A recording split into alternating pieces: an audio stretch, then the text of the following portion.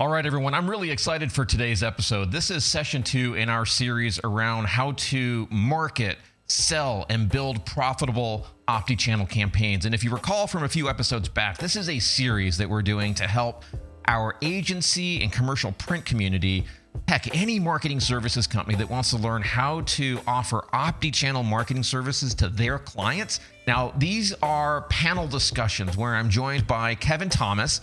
He's the COO at Firespring. And if you missed the first in this series, go back and listen to that. You'll want to hear that because you'll hear from Mike Robinson at Summit Direct Mail.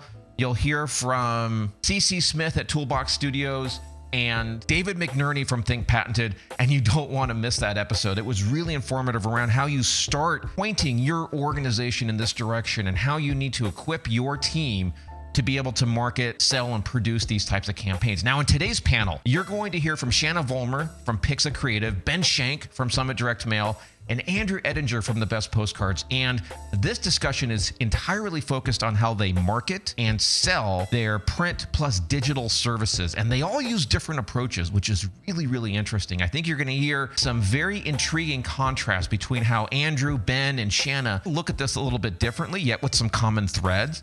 But I think you're going to learn a lot, especially as you hear Kevin Thomas pull out some things that are very important to the print community. You don't want to miss that. So if you have any questions, I mentioned this in the last episode, drop to the description of this podcast. And there, my team has embedded my cell phone number. So if you have any questions, text me at that number, ask the question, and I'll make sure you get the answers that you're looking for. Or we're also going to embed there in the description a link to the video for this interview. So if you want to see Shanna, if you want to see Ben, if you want to see Andrew, Kevin, and the rest of the panel, make sure to go to that link and check it out. All right? Without any further ado, let's jump right into the discussion. Kevin, thank you for allowing us to do this conversation out in public with the community. Welcome to the panel, and take a moment to say hello to everyone here today. Well, thank you, David, and I'm excited to learn more today. I learned a ton on our first session, so really I want to thank the other panelists in advance for me being able to steal all of your trade secrets and put them into good use. Well, thank you, Kevin. I appreciate that. Let me introduce the panel now. Turn your attention to the screen. I want you to see these folks, and then I'm going to bring them on and have them briefly say hello before we get into Kevin's questions here. So Ben Shank, who you see here on the screen, is National Sales at Summit Direct Mail. Now, if you were with us in that first session, you might remember that Mike Robinson, who we identified as the champion, if you will. That's a very important concept that I need you to know if you're wondering how to do this successfully. Go back and catch that first episode if you missed it. But he partners very closely with Mike Robinson inside of Summit to offer omni-channel services, omni-channel campaigns to their clients. And so Ben is very focused, along with Mike Robinson and John Barber and 200 other incredible people there at Summit, in providing a really incredible set of services to their clients. They've grown very rapidly to over 50 million in revenue. Ben's background is in print logistics. He started in print logistics in 1995. In 1998, he started working with John Barber and actually prospected into and then sold into 7 of the largest credit card issuers in the country. And since then, his career has skyrocketed. I've seen him do amazing work in a number of verticals: financial services, nonprofit, and many, many more. Ben, I'm honored to be able to call you a friend, but even more grateful that you've joined the community today to share your insights with us. Are you ready, my man? Oh, I am ready. Absolutely. Everybody, I'm looking forward to visiting with you today. It's definitely been an exciting ride with Dave. Been working with him ever since I joined Summit. That was my first introduction to him. More than anything, omni-channel is a big center at our company. He mentioned Mike Robinson, who's our product owner, which is really important to our company as we use omni-channel. And I'm kind of like everyone else here. I'm excited to learn and share, collaborate, because omni-channel has just definitely been a big part of what I do with every single client in some capacity. Thank you, Ben. I appreciate you being here, and I can't wait to get into your responses here in a moment. Folks, if you look at the screen, Shanna is the second panelist today. She's vice president at Pixa Creative. I've known Shanna probably 13, 14 years now, maybe since around 2008, 2009. At that time, she started and ran a company called Seven Bridges Marketing based in Tulsa, Oklahoma. And they specialized in working with PSPs and MSPs across the United States for a number of years. Earlier this year, however, she merged her company with Pixa, run by another friend, Ted Raymond. Some of you may know Ted. And so Seven Bridges and Ted's company merged, and they are now known as Pixa.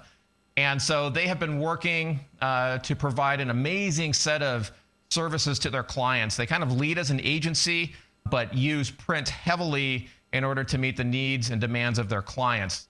I know they have a vertical focus in education, healthcare, financial. They work with many printers as well. And so, Shanna, thank you for being here this morning. Thank you for not only giving your help to Kevin, but also being willing to be vulnerable and give us these answers in public. How are you this morning? Good. Hello, everyone. Excited to be here. Always excited to be part of the Mindfire team and any education. So, Kevin, I think this is awesome what you're doing here and some of the questions. And hopefully you can learn from some of our mistakes because I've made quite a few. So good for you. That's good to admit. And I'm sure that's always helpful to everyone. Last and certainly not least is Andrew Ettinger, who is the CEO of the Best Postcards. They specialize in meeting the needs of home services companies. So these are HVAC, electrical, plumbing, roofing, doors, windows, you name it, servicing over 700 clients in the United States, rapidly growing print company. What's interesting about Andrew is last month or the month before, he and his wife actually moved to Costa Rica. So he's running his rapidly growing organization from Costa Rica. And things are going very, very well for them. It hasn't always been that way. Andrew's got an interesting story. When he was in his mid-20s, he was a senior vice president at Morgan Stanley, had $100 million under management. And I know Andrew's story. He tells me, look, I thought I was a genius. I fell into a gluttonous lifestyle, too much partying, too many drugs, too many mistakes. And when 2008 came, his world fell apart. And so in a span of a few months, he went from being a millionaire and to being homeless, essentially, couch surfing, trying to piece his life back together. But thankfully, since that time, he's reinvented himself, rediscovered his passions, started the Best Postcards with an amazing team. How he did that is a story for another day. But Drew, I want to thank you for joining us from Costa Rica. How are you? Yeah. There you go. I am excellent. I appreciate being invited to this panel. And like Kevin said, here to share anything that anybody wants to know, because it's a small, tight-knit industry. And I really don't believe that we're competitors. We need to look out for each other. There's just too much work out there. I really don't remember ever going up against any of the big companies and quotes or anything like that. So anything that I can add or help or anything that's worked for me that I can share, I'm happy to. It's not proprietary. People get it in the mail. So whatever we can do. Wonderful. And I saw your note there in 2001 is when everything fell apart. So forgive me. Thank you for that clarification. Let me do a quick reminder here, folks, that this is session 2. If you missed session 1, that was the first session where we started talking about how organizations take their first step into OptiChannel. If you missed that, drop your email in the chat, Zoom, LinkedIn, Facebook, wherever you're seeing this. And my team will go back after this session and get your email out, and we'll send you the link to that first session if you missed it. Okay, we had a great panel. Mike Robinson from Summit, CC Smith, Toolbox Studios, David McNerney from Think Patented. And so if you want that, drop your email address there into the chat. We'll get that over to you. Today is the second in this series, and then there is a third coming up around the corner that we'll tell you about here in just a second. So with that, I'm going to go ahead and try to shut up here. What we're going to do now is I'm going to address the first question actually over to you, Kevin, because in our session roughly, two weeks ago, we covered a lot of ground around how to get started, how commercial printers start this process. And now that it's been 2 weeks, you've had plenty of time to put this into action. And so I'm curious, two things. What stood out to you from that first session? And second, what changes have you made in your organization? Yeah, there was, many takeaways, but I think if I boiled it down to a couple that really stood out to me, one, as you mentioned earlier in the conversation, having essentially a champion within the organization as opposed to 10 quarter champions that are kind of just 1 foot in. So that's something that I've already begun working on, figuring out exactly if that person exists within our organization or if I'm going to go out and try and hire someone to really bootstrap some of these things. And then secondarily, I think which is what's going to lead into today a little bit. I was excited when Cece mentioned that pricing in particular this is not a commodity race or a race to the bottom, or it doesn't have to be. It's really more of a value-based consultative sales process in which our company is pretty good at doing those things. So I felt confident that we're going to be able to make that transition there. So the immediate steps that I've taken, as I mentioned, we use entrepreneurial organizational system called Traction. And so this quarter, I have some rocks around OptiChannel marketing and to really essentially create the business plan. And so that I'm ready in 2022 to roll it out and go. Awesome. So today's discussion is focused specifically on marketing and selling. And before you start digging into your questions, I'm just curious so that everybody has kind of an idea of where you stand right now. How are you marketing and selling these services right now? And are there any specific challenges that are kind of bubbling up to the surface as you've tried to do that? Well, the short answer is we're not doing it very well right now. So that we're primarily traditional print salespeople who are good at selling direct mail, but are not very good at understanding the campaign aspects and how to really create a full drip and how to tie direct mail to other channels.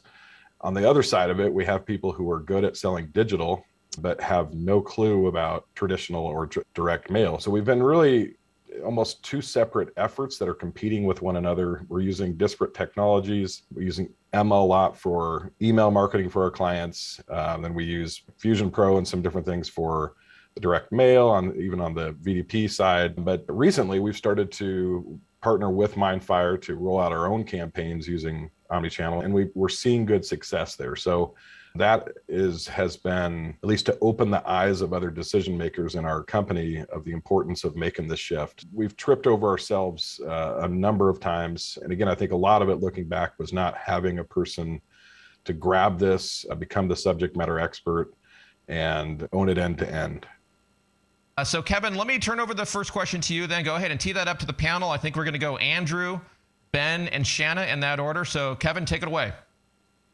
Great. Thank you. Let's just kind of pull it way back here. Help me first by taking me through how you've identified your target markets. In your experience, which verticals are the best for OptiChannel marketing? Which ones have you found you should avoid? Or is that the way you really got rolling in this, is picking a couple verticals? It's interesting and it's definitely evolved. We decided from the beginning that we weren't going to go the route of advertising digitally for direct mail sales, and that outbound calls were not going to make the relationships that we needed. So we kind of found the publications, the Bibles to each industry that we liked, the HVAC companies, the home improvement companies, high ticket item people who have to advertise consistency. And we paid to have that publication, their Bible, polybagged every single month with our 8.5 by 11 as an outsert, explaining what our model is, explaining that we're not a direct mail company, we're a consulting company, explaining the data and the analytics that are involved, and the matchback reporting and the level of transparency, and explaining that we're more the top of the funnel that helps the bottom of the funnel at the end. And we basically laid down the groundwork for who is our client and who is not our client. So when we're speaking to somebody, about 80% of the clients who call, and it's all inbound traffic, are already qualified to what we're offering and are already committing to long-term trial processes, as we don't put anybody on contract. And we have a long sales process as opposed to the short sales process. Really getting highly involved with the client. As you said, it's not about money. We'll spend an hour finding out everything about their business, their capacities, their incomes, their advertising spend, what layers you're using, what layers you're not using, whether they're being efficient. And that's all just to set up a second phone call where we take their data and we provide them with analytics like 3D heat maps and who your typical client is. And by the time we're done showing them their clients and their existing clients and the radius mailers and the thank you cards, the conversation kind of ends with, can you send me a proposal? It doesn't, pricing never comes up because we've already differentiated ourselves because we want you to be with us, but we don't want to chase someone down. We don't want to care more about their business than they do. So Andrew, let me jump in real quick right there, folks, for everybody who's wondering if what Andrew's saying is actually true. It is. I have had the honor, Andrew invited me on a couple of his sales calls, and I know we're jumping a little ahead into the sales process here, but in fact, what he says, I heard on every single one of the calls. As they go through this process, Kevin, of not only selecting the market, picking the Bibles in the industry as a way to market to that segment, and then taking them through the sales process that Andrew started to touch on. At the end of that call, at the end of that first call, they're asking for the next step. Andrew, I'll come back to you in a second. Ben, what about you? How did you pick your markets? What insight do you have for Kevin on that? When I got started at Summit, actually, you could only compete on your price when you're a direct mail company and your printer. And so I immediately had to find ways to, how do I beat price? And I had to find how I take the current customer base that Summit Direct Mail had and then start expanding on that and finding clients very similar to what we already had. And we started to prove out success in OmniChannel back then. And our categories were already heavily involved in were financial services, they were nonprofit, they were home services. And so what that gave me opportunity to learn about it. But the things that I can share that I since learned is as opportunities come up with financial services, you're often selling items that have a very high price point to engage somebody to sign up for a refinance on their home.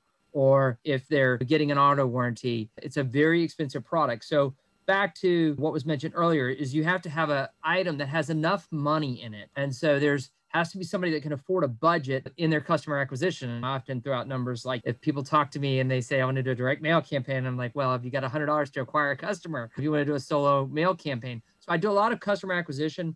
And the areas that have always challenged me a little bit, I do see in the nonprofit sectors that you're very challenged in the nonprofit sector with people who are very protective of their donors and possible donors. They're very afraid that they're going to alienate them through multi-channels. And I'm sure you'll hear different arguments over time, but it's always an area that I've always had to tread very lightly with any customers in this segment. Very conservative base of folks work in that space, and they're very protective. So anything you do, you typically want to do very slowly with those guys and not make big changes and introduce them. But that's where I've typically used it and how I've integrated it with our client mix over the years here. Shanna, what about you? How did you go about identifying the right verticals to work with, and what insights would you have for Kevin around how they could do the same? Sure. Well, I'm a little bit unique that one of my top verticals is people like you guys, PSPs and MSPs, where we help them self-promote themselves or work with them with their clients, which has given me a lot of experience in a lot of different industries. But what we found, education has been a great one. Casino and gaming, nonprofits, as mentioned, manufacturing's been a good one. And then a lot of business services. And like Andrew and Ben have said, it's that higher ticket item is where you'll have most success in offering the omni-channel, and people that care about the results, that care about their data and they want to improve their data, we find have been the best clients and the best verticals to go after. So that's been the success for us so far. I'm seeing a lot of good chatter coming in here in Zoom, LinkedIn, Facebook. In fact, one of the most common things is, wow, Dave, you look really good today. I don't know what that's all about. I guess I don't usually look this good, or that is what I'm seeing. So thank you, John Miglash, my friend. You always look good. Thank you for inspiring me to do the same. Kevin, let's go ahead and move into the next question then. And I think you want to dive into a little bit more detail around what's actually working for them in marketing. Is that what you want to know? Yeah, Drew leaned in a little already to this answer, but what type of self-marketing are you doing to promote this? Just talk to me about your top 2 or 3 strategies to start to get people on the line. So I actually started doing omnipresent marketing for myself, more to make me an authority in the field so that when I do speak to people, I have a legitimacy behind me. So that's really opened up a lot of doors for us. But networking is getting inside of groups. I don't do big shows. I don't do shows where there are 5,000 other vendors or anything like that. But tight-knit groups in the industries I work in, they exist. And that and the print advertising that I do every month in these same magazines, no matter what the vertical it is, along with my social presence is really, it brings everything to me. We don't make one outbound. We close 20 accounts a month. We don't make one And our average account spends $10,000 to $20,000 per month and runs every month for the entire year, not on contract. So it works. Amazing. Ben, what do you do? What does Summit do? Well, I'm kind of old school, and Dave, you've met me, and I've been Yep. the slowest person to change to doing more Zoom, doing more webinars, and things that I love what you're doing, Dave. But I'm a guy who really has always built his foundation on a lot of cold calling. I really just absolute cold calls, whether it be from mail pieces I see, exploring opportunities, and really doing the bug them till they buy. That's how I promoted our different touch points, looking for those opportunities, oftentimes using my subject matter expertise that I've already gained over the years in those client bases. Summit, I'm very fortunate in the aspect is that we definitely integrate into some vertical markets using trade shows. We go there, we deep. Dave, I know you've been with me a couple of trade shows where people would say, why is Ben here at this trade show? I know we had that conversation about one trade show I went to. Yep. And I booked enough business to pay for the show because it was kind of a left field opportunity where people are going, why is a direct mail guy at a show that has more e-commerce than it does people who are coming from a bricks and mortar, mentality or retail or financial services or even nonprofit. So those are the things that I've typically done. And then of course, we're trying to grow our presence out there online, just like everyone else is right now. So Ben, real quick to follow up on that, two things I just want to make sure everyone hears, and for Kevin, you as well. What I observed in joining you at those trade shows is those were largely digital exhibitors, right? Most of the exhibitors were digital companies, some form of digital marketing. Absolutely. And you were the only direct mail focused organization there, right? Yeah, absolutely. And it's a little bit harder sale, and it takes a little more time, a little more patience, but you're meeting with people who already spend millions of dollars in the digital space as if it's nothing. They're spending $10. You talk to a guy and he spends $10 million a month on digital ads going, I thought about doing direct mail. You're going, hey, let me help you. And then you have that natural conversation of how do you marry the elements that they're already doing well with what you're doing. And there's a huge opportunity in that area to do that. And you've got a lot of guys who really grew up on the internet and don't know a thing about, traditional print and direct mail marketing. And so I love putting myself in those places, actually. Kevin, what's cool about this is I think you're hearing a variety of perspectives. Ben saying cold calling, Drew saying it's all inbound. Ben, I'm going to ping you back on one more thing I'd love for you to kind of talk about briefly, and then we'll go to Shanna. So Ben, you heard Drew kind of talk about how he has positioned himself out in the industry kind of as a thought leader, videos, posts, things like that. What's been your historical view of that? If you could just share, I think you know where I'm going with this because of our conversations. Yeah. I was highly critical early on of a lot of folks in this space. And I said, everybody's out here just wasting their time online. They're out here promoting information that may or may not be helpful to people, things of that nature. And I think what I've learned is just like everything else. I can remember going to a PCC meeting a few years ago, Postal Customer Council is what that stands for. And you'd go there, and I went to one, and there was over 100 people in a room. And I thought, this is amazing. All these people here, and they were there to gain valuable content and information. And now my transformation has now changed to this is very powerful what we're doing in these settings, such as this right here, or as they build out vertical markets for groups and put together useful information people, that the information is going to drive those people now. It's just driving it virtually, much in the same way that PCC did and provided that content. And a great comparison I could give, I could remember going to a session of our local direct marketing association, which is now folded, much like the National DMA Association.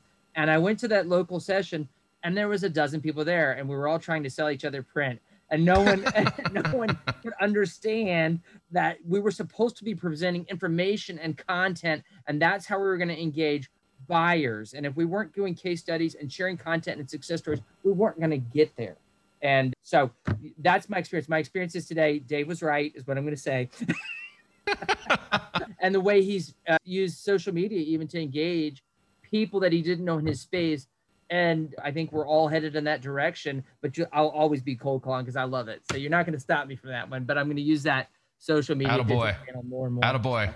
Keep it going. Yep. Shanna, what are your top two to three strategies that you employ from a marketing perspective that you'd like to share with Kevin? Yeah, I think over the years, there's been three areas. For me, I'm a firm believer is you've got to drink, for lack of better words, drink your own Kool-Aid, eat your own dog food. And through doing that, you strike the conversations because you can make it very enjoyable and different how you're approaching them. So do it for yourself and do it well, learn from that. And that's gotten us a lot of leads in the past. Associations, networking, Ben and Andrew mentioned, that's been huge. Word of mouth and just being part of the different associations of the target markets and verticals that we work with has just, been great for us. And then even hosting our own events, doing really fun, entertaining, but educational events to really position us as the credible marketer. And those spaces have been the 3 big areas that have brought me all my clients and leads.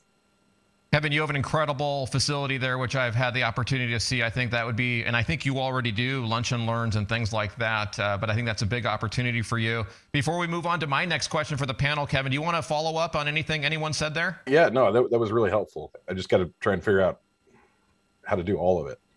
Yeah. Awesome. Panel, in our last session, Cece Smith from Toolbox Studios, I mentioned her a second ago. She said something that really stood out. I know it stood out to Kevin and it stood out to me as well. She said that many printers make the mistake of targeting the print buyer when trying to sell omni-channel campaigns. And she virtually said that's the kiss of death. So I'm curious. Let's go Ben, Andrew, and then Shanna. We'll start with you, Ben. Do you agree with her? And if so, who are you typically selling to?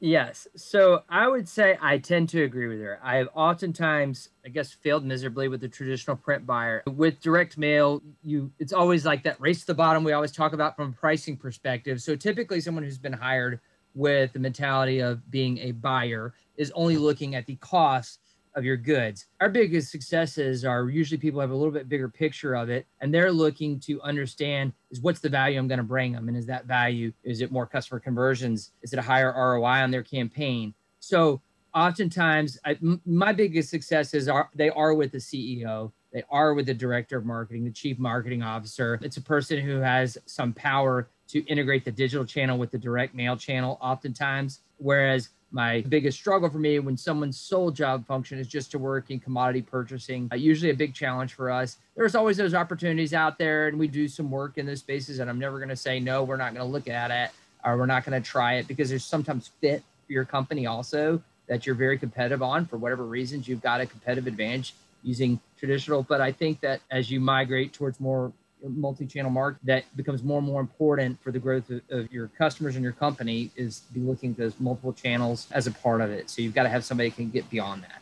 So, now, Drew, I think for you in your organizations, you're typically dealing with the business owner or the business leader. There isn't per se a print buyer in those organizations, or is there? What's kind of your view on this question?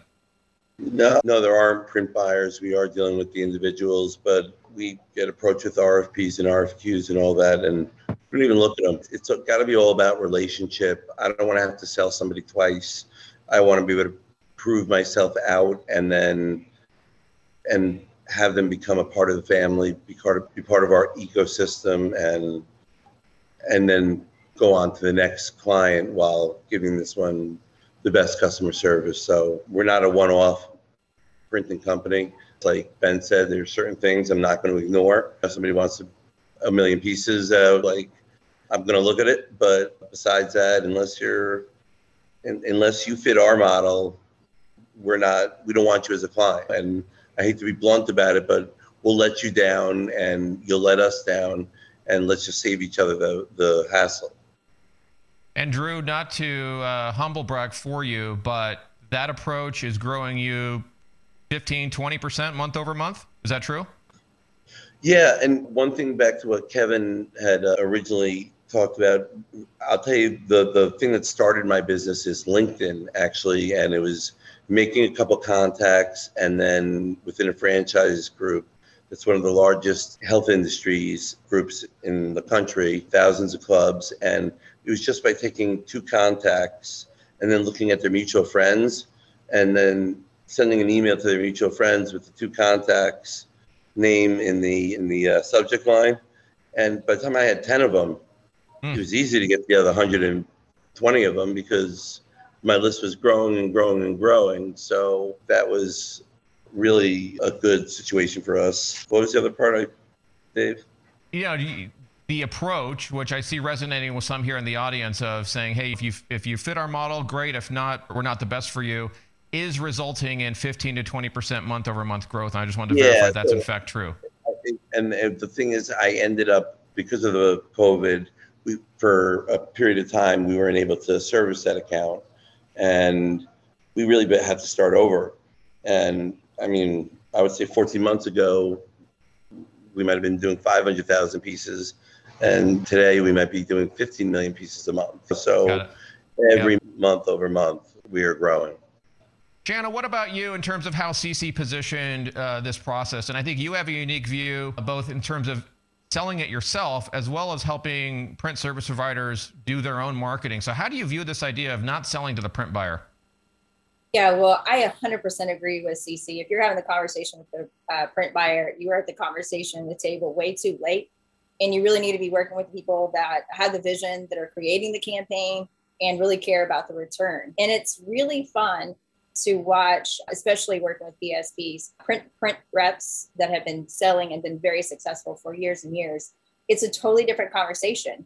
And Mindfire, you guys have done a great job on helping. What are those questions and things like that, and identifying things that matter. And it's really fun to watch the print reps, and even some that have been in the industry for 25 plus years, go in and have this conversation. And I tell them the worst case, because it's a different question, worst case, you're going to walk away with that consolation prize of, here, you can have my print, but you're not being beat up on print specs and price and things like that, because you're really talking about what are their objectives, what do they hope to accomplish, what have they been doing that's been successful. Having those conversations about that acquisition cost, the lifetime value of their customer, and data conversations. And it's not about print. It's not about direct mail. Yeah, 100% agree with her. You've got to get to the ones that are creating the campaigns.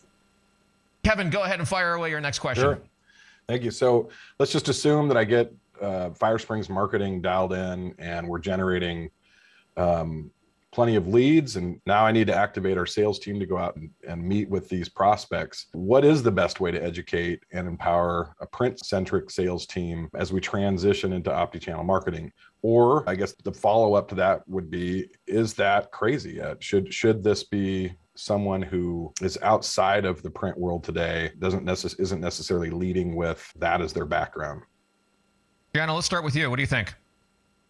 Yeah, it's a great question. And I think the number one thing you need to focus on for print-centric reps, in my opinion, is definitely making sure that you get them the right training on questioning skills. Discovery is huge. Discovery has been the one thing that we've always focused on. And I think what sets us apart time in the discovery, really getting to know that what's given them success, where their failures have been, and not only getting to know them and what they think they're good at to their customers and what they bring to the table. We even go a step further and get to know their customer and how they view them. And it's really interesting to see how sometimes there's a gap between those two and how their message is really not resonating with their customers. So I think getting your team the training, such as solutions-based sales training, questioning skills, things of that nature. So, and you bring up a good point, and I've seen it both. I've seen where some organizations, the ones that have been selling the print, can flip and be very successful. And then I've seen some that they've just really struggled, and they've had to bring in some new reps to kind of back those print reps up that are experts in kind of that different sales. Ben, I'm going to go to you next because I know you so well. You crush it. So I think there's two angles here. One is, what do you think is different about you and your ability to sell omnichannel along with print? That's the first part of the question. And then the other part is, I know you've seen other sales executives in Summit who haven't been able to do it. And maybe you can contrast those two aspects to give Kevin a little insight. What are your thoughts? I think that I was fortunate enough when I first came on to Summit that you met my coworker, you talk about him, Mike, and our owner, John, and very forward-thinking individuals. And they hand-delivered me, I hadn't been there 24 months, they hand-delivered me a case study that it may be dumb luck, who knows, but it was something we had a partnership with you guys on. It was original kind of my introduction to omnichannel. I'm a mail sales guy. I've sold with John before, and I've kind of reconnected with John. And I get this powerful case study, and it worked. And once we told people it worked, then they believed us. And then I took that knowledge base and I took it out to every single vertical market that I could find connected to that type of business that we were doing. And as I did that, obviously I found that there's this hunger for information. You learn that, like, oh, wait a minute, we've never tried that. Wait a minute, tell me about that. And it's connected to my business, so it does impact me. So if you're talking to that right person, we've already identified the business owner, the chief marketing officer, but then we'll talk about where we've seen people who haven't connected with it. Yeah, absolutely. Some people are very comfortable working in that print-centric world. That is for some people. And I want to say there is always a room for lots of farmers. I believe in farmers. Absolutely. There's hunters and farmers. I always believe there's two types of salespeople. And I do think that this type of information has got to be hunted and pushed a little bit out here to people who could possibly need to know that information about how you can use those channels as you help focus in. That's my experience there. Andrew, how would you reply to this? Have you had to empower a traditionally print-centric sales team there at the Best Postcards, or did you hire a different kind of sales executive? Well, we only do print. We print direct mail not because we don't believe in layers, but we believe in if we can do one thing great, I'd rather do one thing great than do two things good and maybe hurt my clients. But I'm sure since there are a lot of print people in here, we've always felt a little intimidated by the digital world because we feel like they're always getting credit for everything and we're being told call tracking. And so we set out on an experiment where we did a holdout test on 1 million pieces of mail, and we held out 10% of the mail, and it was a short event. And at the end of the event, we were to match back. Anybody who wasn't on the holdout list or the regular list went by the wayside, and then we were able to match back the people who were on the holdout list and the people who were on the mailed list, and then just take that percentage and multiply it times the control. And these are people who did not think that direct mail worked. And 47% net lift. But we also found the reverse, that when we took an area and we added a digital layer to it, when we had an outside company, add a digital layer to it, and we were able to break it up either by carrier routes or by homes or by whatever, that the areas that received both outperformed the areas that received one. So we just try and get away from who gets credit. Like, it doesn't matter who gets credit. It's all together. It's the layers that make the lift. And that's been our toughest fight as a direct mail for 20 years, is trying to get credit. And I think our change in attitude of who gives a shit has really played out well. Sure. Kevin, before I go to my next question here, you want to follow up on anything that anybody said there? Not necessarily. I think that prior to those answers, I think my lean in was going to be, at least the first step was to, again, get this champion and really hope that person would be a company or existing sales team in the room, so that bring the subject matter expert in for these conversations until our sales team is able to speak this language with clients. Ben, I'm going to go back one point deeper here because I have a little extra context on something that I think it might be helpful to Kevin. Do you remember our no cap discussion over dinner a few weeks back in terms of how ownership has set up a no cap on commission structures that you and Joe, who was also there at dinner with us, really felt kind of was the fuel in contrast to what other organizations do? Would you mind sharing that with Kevin and the community? Yeah, absolutely. Be glad to share. So essentially, and if I'm in the wrong direction on this, I do remember vaguely our discussion here, but the reality is everyone at Summit Direct Mail as a salesperson is an entrepreneur. If you're not, you're at the wrong place. And so our sales team is made entirely of entrepreneurs. So we all wake up every day as if we own our own business, build our own customers that way. And therefore, our owners typically compensate us in that fashion, as if you're an entrepreneur who can grow their own business, and as opposed to being put into a box. And because of that, we do have a thirst for engaging new channels. Also, that is a big part of this, is that because if I can convert better customers, have more ways to make us profitable as a company, then that creates new opportunities for our management team as well. Yes, you have to have an entrepreneur environment, basically. I remember specifically you and Joe were telling me that some of the other organizations out there place a cap on commissions, and you were giving your view on that. Tell everyone a little bit about that. I just think that it becomes this defeatist attitude of like, only work so hard and then we're stopping you. And I always say to myself is that I had worked, at some previous employers where they believed that there should be a limit on what you could make. And I think when you work in that kind of environment, that you're could be stunting your own growth as a manager of a company. You're telling your people you don't want them to make more money, but if they're an entrepreneur themselves, they're thinking, well, I want to find ways to help this company grow. If I can find a way to make it more profitable, then that should be part of my compensation. So yes, I'm typically think that ownership can oftentimes gets that wrong, thinking that sales is an expense as opposed to a way that they're going to grow. So. Absolutely. Kevin, I'm going to ask my next question here to Andrew, Ben, and Shanna in that order, because there's something that I hear often from our community that service providers, folks like those here in the room and the agencies that are here with us, something that comes up often, and that is specifically that their prospect or their client doesn't have a list that they can market to, or the data that the client has is bad. And so starting with you, Andrew, how do you think about how you help your clients target likely prospects? What do you do to help your clients in that scenario? I touched on it before, but it's an all value added proposition where we're going to find out who your existing clients are. We're going to append the information to it, and then we're going to plot your clients out for you. And then you can either do it, find your prospects in a radius of a location, or if there's a certain area, we can find your avatar, which is, I guess, what it's referred to in any location that you're looking to grow in.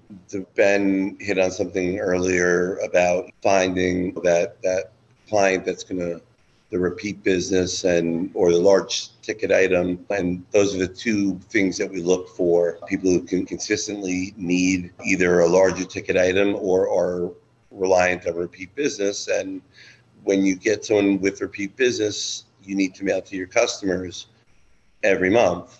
We tend to forget that if we can keep the data right and update the lists and remove the prospects and dedupe and hit the clients in the right way, 75% of your business in the industries I deal with come from your existing clients. They have to be hit in a different way, not in a sales approach way. Educating in content, never self-promoting, and just knowing that it costs 5 times more to acquire a client than it does to keep a client. Sure. So yep. That's it. Ben, what about in your experience, how do you help clients identify who to target? I hear Andrew saying, look, we help and coach our clients around investing more in customer marketing. What's been your experience?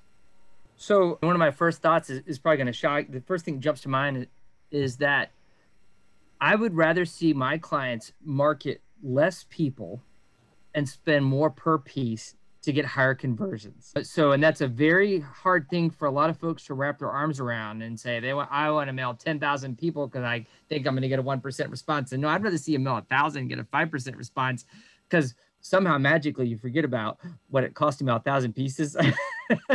All of a sudden it became especially when 90% of your budget's spent on postage anyway, and you're going, that's something we can't get back, the postage. So, but as far as helping them hone in those data models, yes, we look at who their clients already are. We could do a lookalike model. So we can actually say, look, we could build a model for you, work with one of our data partners. We don't typically broker data. We bring in really good data partners. I've got a bunch on speed dial that I'll readily kick to, that I say, hey, this is the data side of it.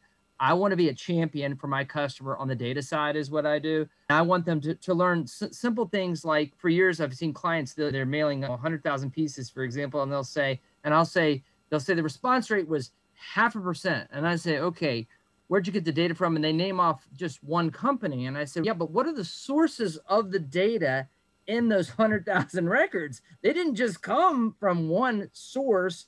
They may have been one company that you bought them from. What are their sources and where are they building their names? And that's a very simple concept I try and share with my customers so that they understand the best way to start honing in those data sets when they're refining them. So you start with who they're marketing to, and then you start testing in new sources based on what their clients already look like. Shanna, what about you? How do you help your clients figure out who to market to?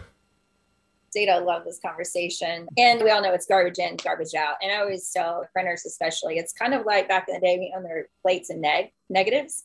So here it's like to help them with their data. I'm really become that partner. So like to Ben's point, really having them take a look, and they got to start somewhere. So be that person that holds their hand, walks them through the process, do those lookalikes or business profiles to see where have they been successful, what are the attributes of those customers, so that you can go find people like them.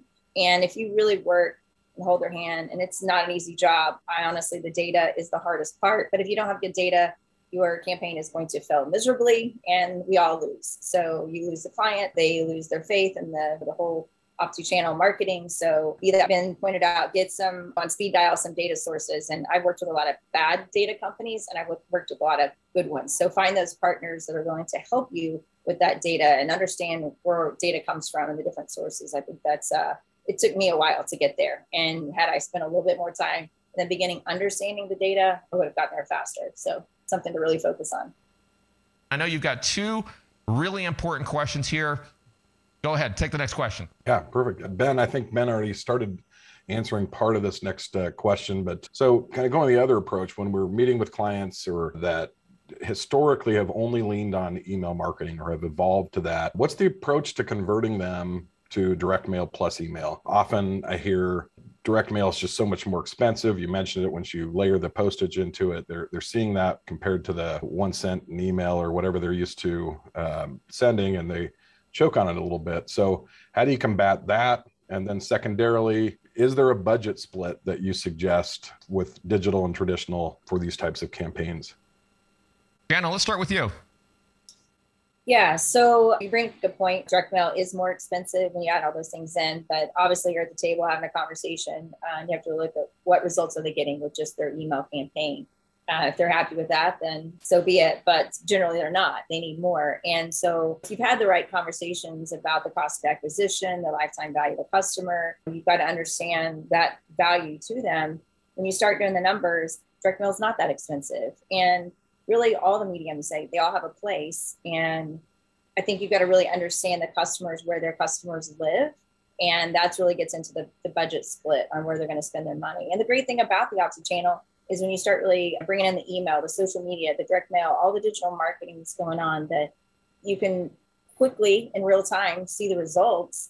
And that's where you can always make that adjustment and change of where that budget's going to go. So I think you have to have that hard conversation. Are you happy with the results? If not, we need to bring in some of these other ways to communicate. And we all know it takes about on average 8 to 12 touches. And you've got to basically be where your customers are. And in this day and age, it's right here. Everyone's connected to their phone.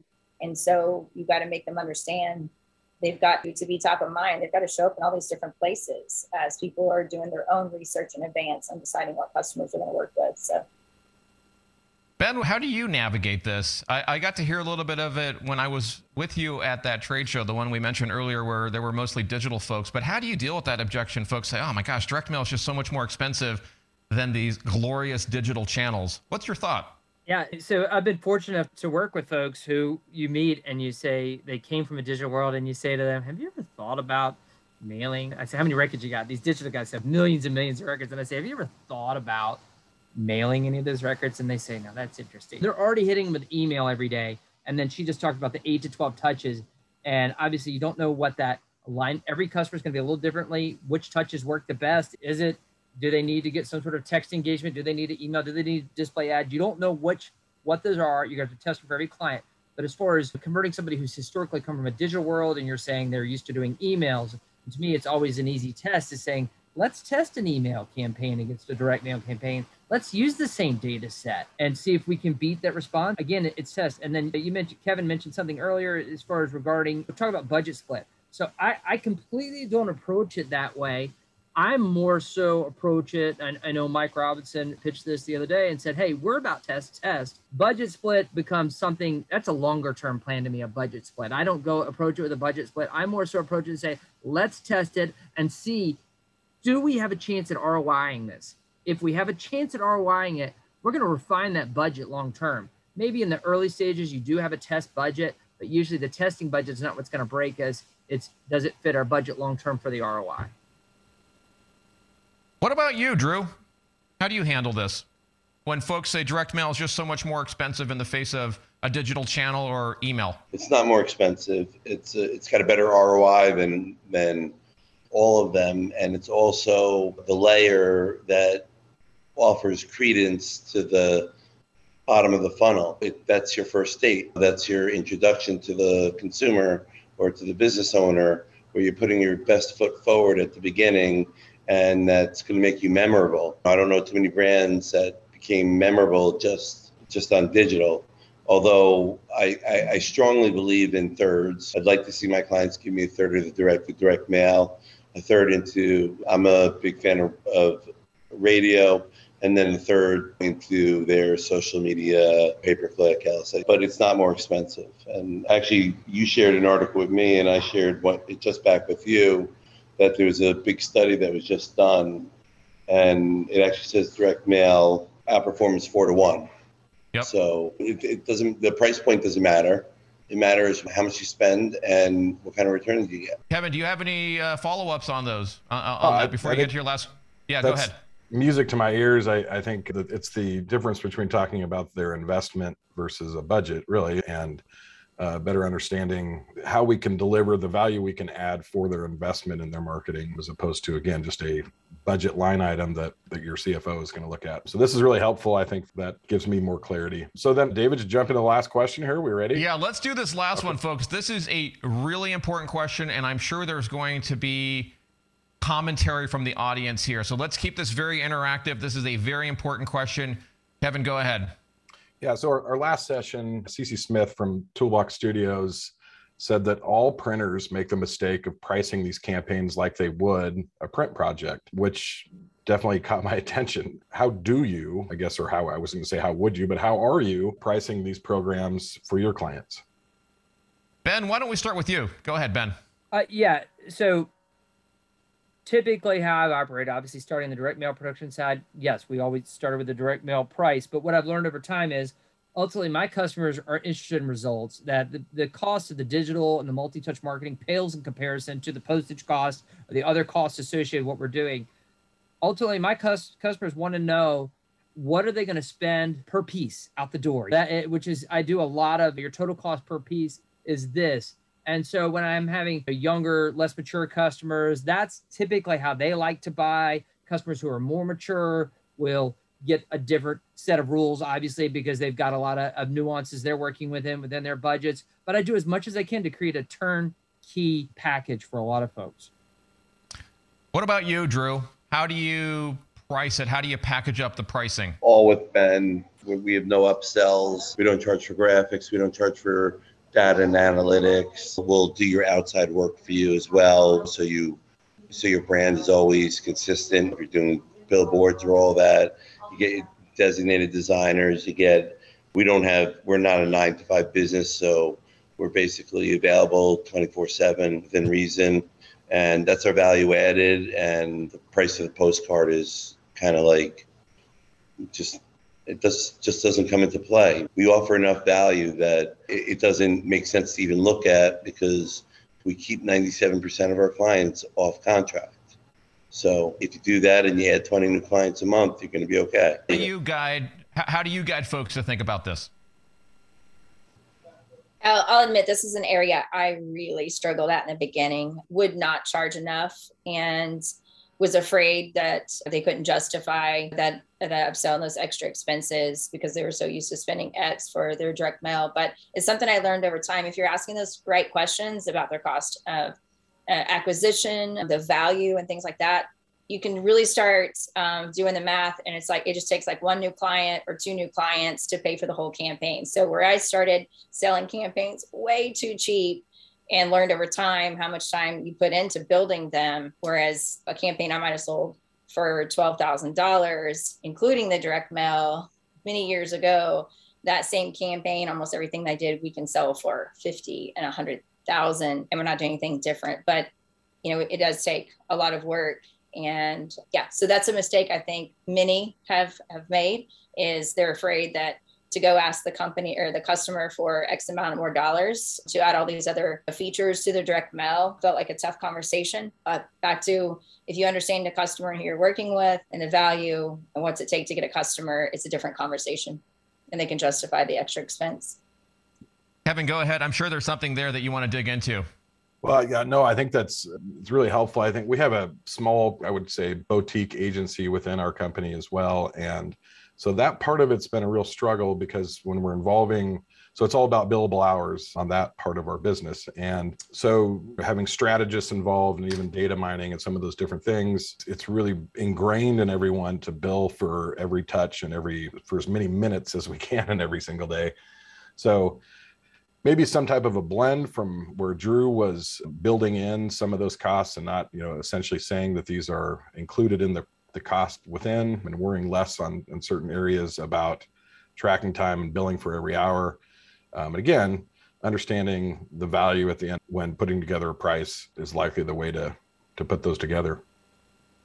But if you're still here with us right now, you've got Ben, Shanna, you've got Kevin, you've got Joe Manos, Andrew, you've got a team here of people with probably 100+ years of insight. I'm going to throw one to you, Ben, that I know I'm hearing a lot these days, and it came in advance of the session. So, Ben, I'll throw this to you, and then maybe, Kevin, I'd love to hear your thought as well. How are you dealing with the perfect storm? That's what the question says here.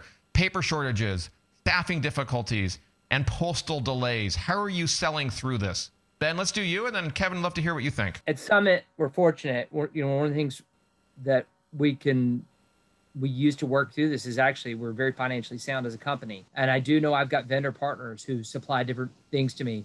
And you're definitely seeing preferential treatment be given on paper to companies who have stronger cash flow as opposed to companies who don't have strong cash flow, where the paper suppliers understand that.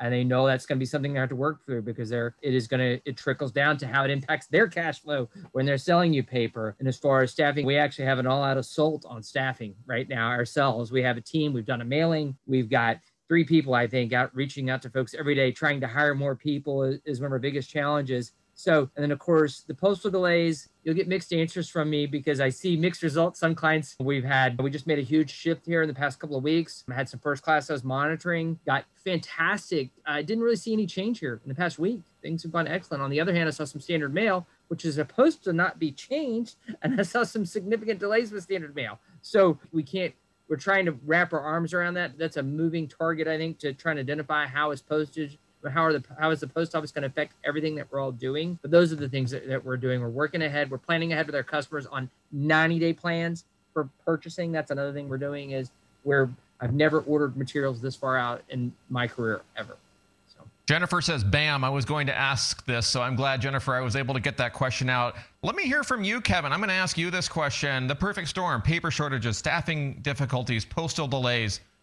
What's going on? What are you seeing? And how are you selling through it right now?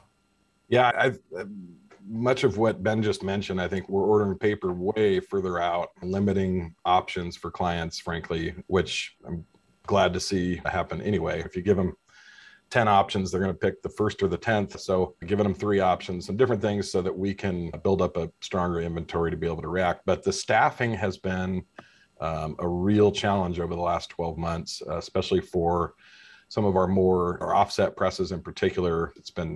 So we're continuing to make the shift to more and more digital. We're shifting more, looking more and more into inkjet tech at this point in order to alleviate some of the need for the craftsmanship and the real for some of our offset equipment. But then more on our software side, it is this work from home has changed our world. And so we have software engineers, for example, that if they're going to work from their kitchen table, they may as well make an extra 5K and a title bump and go to the next guy. So we spent a lot of time building our company on culture, and it's been hard with not having everyone in the office to maintain that culture and keep people engaged within our organization. So that's probably our biggest challenge throughout all of this has been just keeping the boat full with talent. Yep, makes sense. I see a great question here from Bob. Bob, I'm going to throw your question at Ben and then Shanna. But Ben, let me throw this question from Bob at you. How do you find clients sophisticated enough to understand the value of omni-channel marketing?